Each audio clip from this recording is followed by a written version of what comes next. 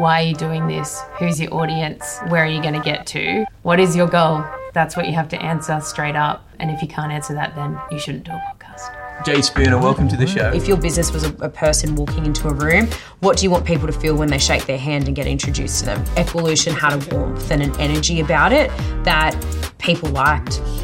Ray Morris, the magician and makeup artist. The most talented in the world. I thought my whole career is built on an accident. This is what I used to say. Doing a shoot for Vogue or Harper's, you're the worst makeup artist in the world. You're only here because no one else is available. I had therapy over this. The power is when you attach, say, your profile to partnerships. For me, the goal in life is being kind. And being kind to people who don't deserve it. Some people are put on this planet to solve a problem, and sometimes it's about getting a message out.